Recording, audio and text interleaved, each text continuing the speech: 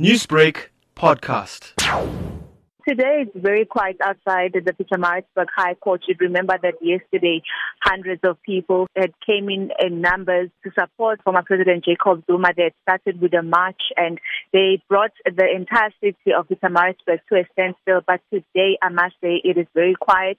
The park where they normally wait for Zuma to actually address them, it is very quiet. Just a few people have come in to actually support former President Jacob Zuma, but we have spoken to some of the organizers, people who usually organize the supporters to actually come in numbers. We spoke to Bishop Dube, who told us that the reason why there are no supporters today is because they are normally dependent on funding from sponsors.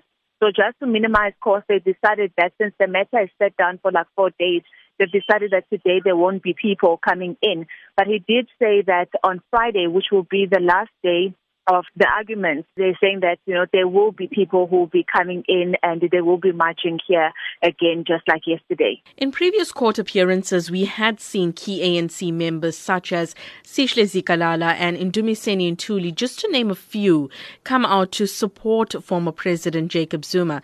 But between yesterday and today, there has been no sight of them. Yes, well, what we can say that we haven't seen should be put through, and nobody should experience, just for him to show his support for Jacob Zuma. But obviously, we cannot confirm whether he doesn't support him or he does support him. But we also do know that the ANC did indicate that they are actually preparing for tomorrow as they are going to be sworn in at the legislature. So could be that he is actually preparing for that.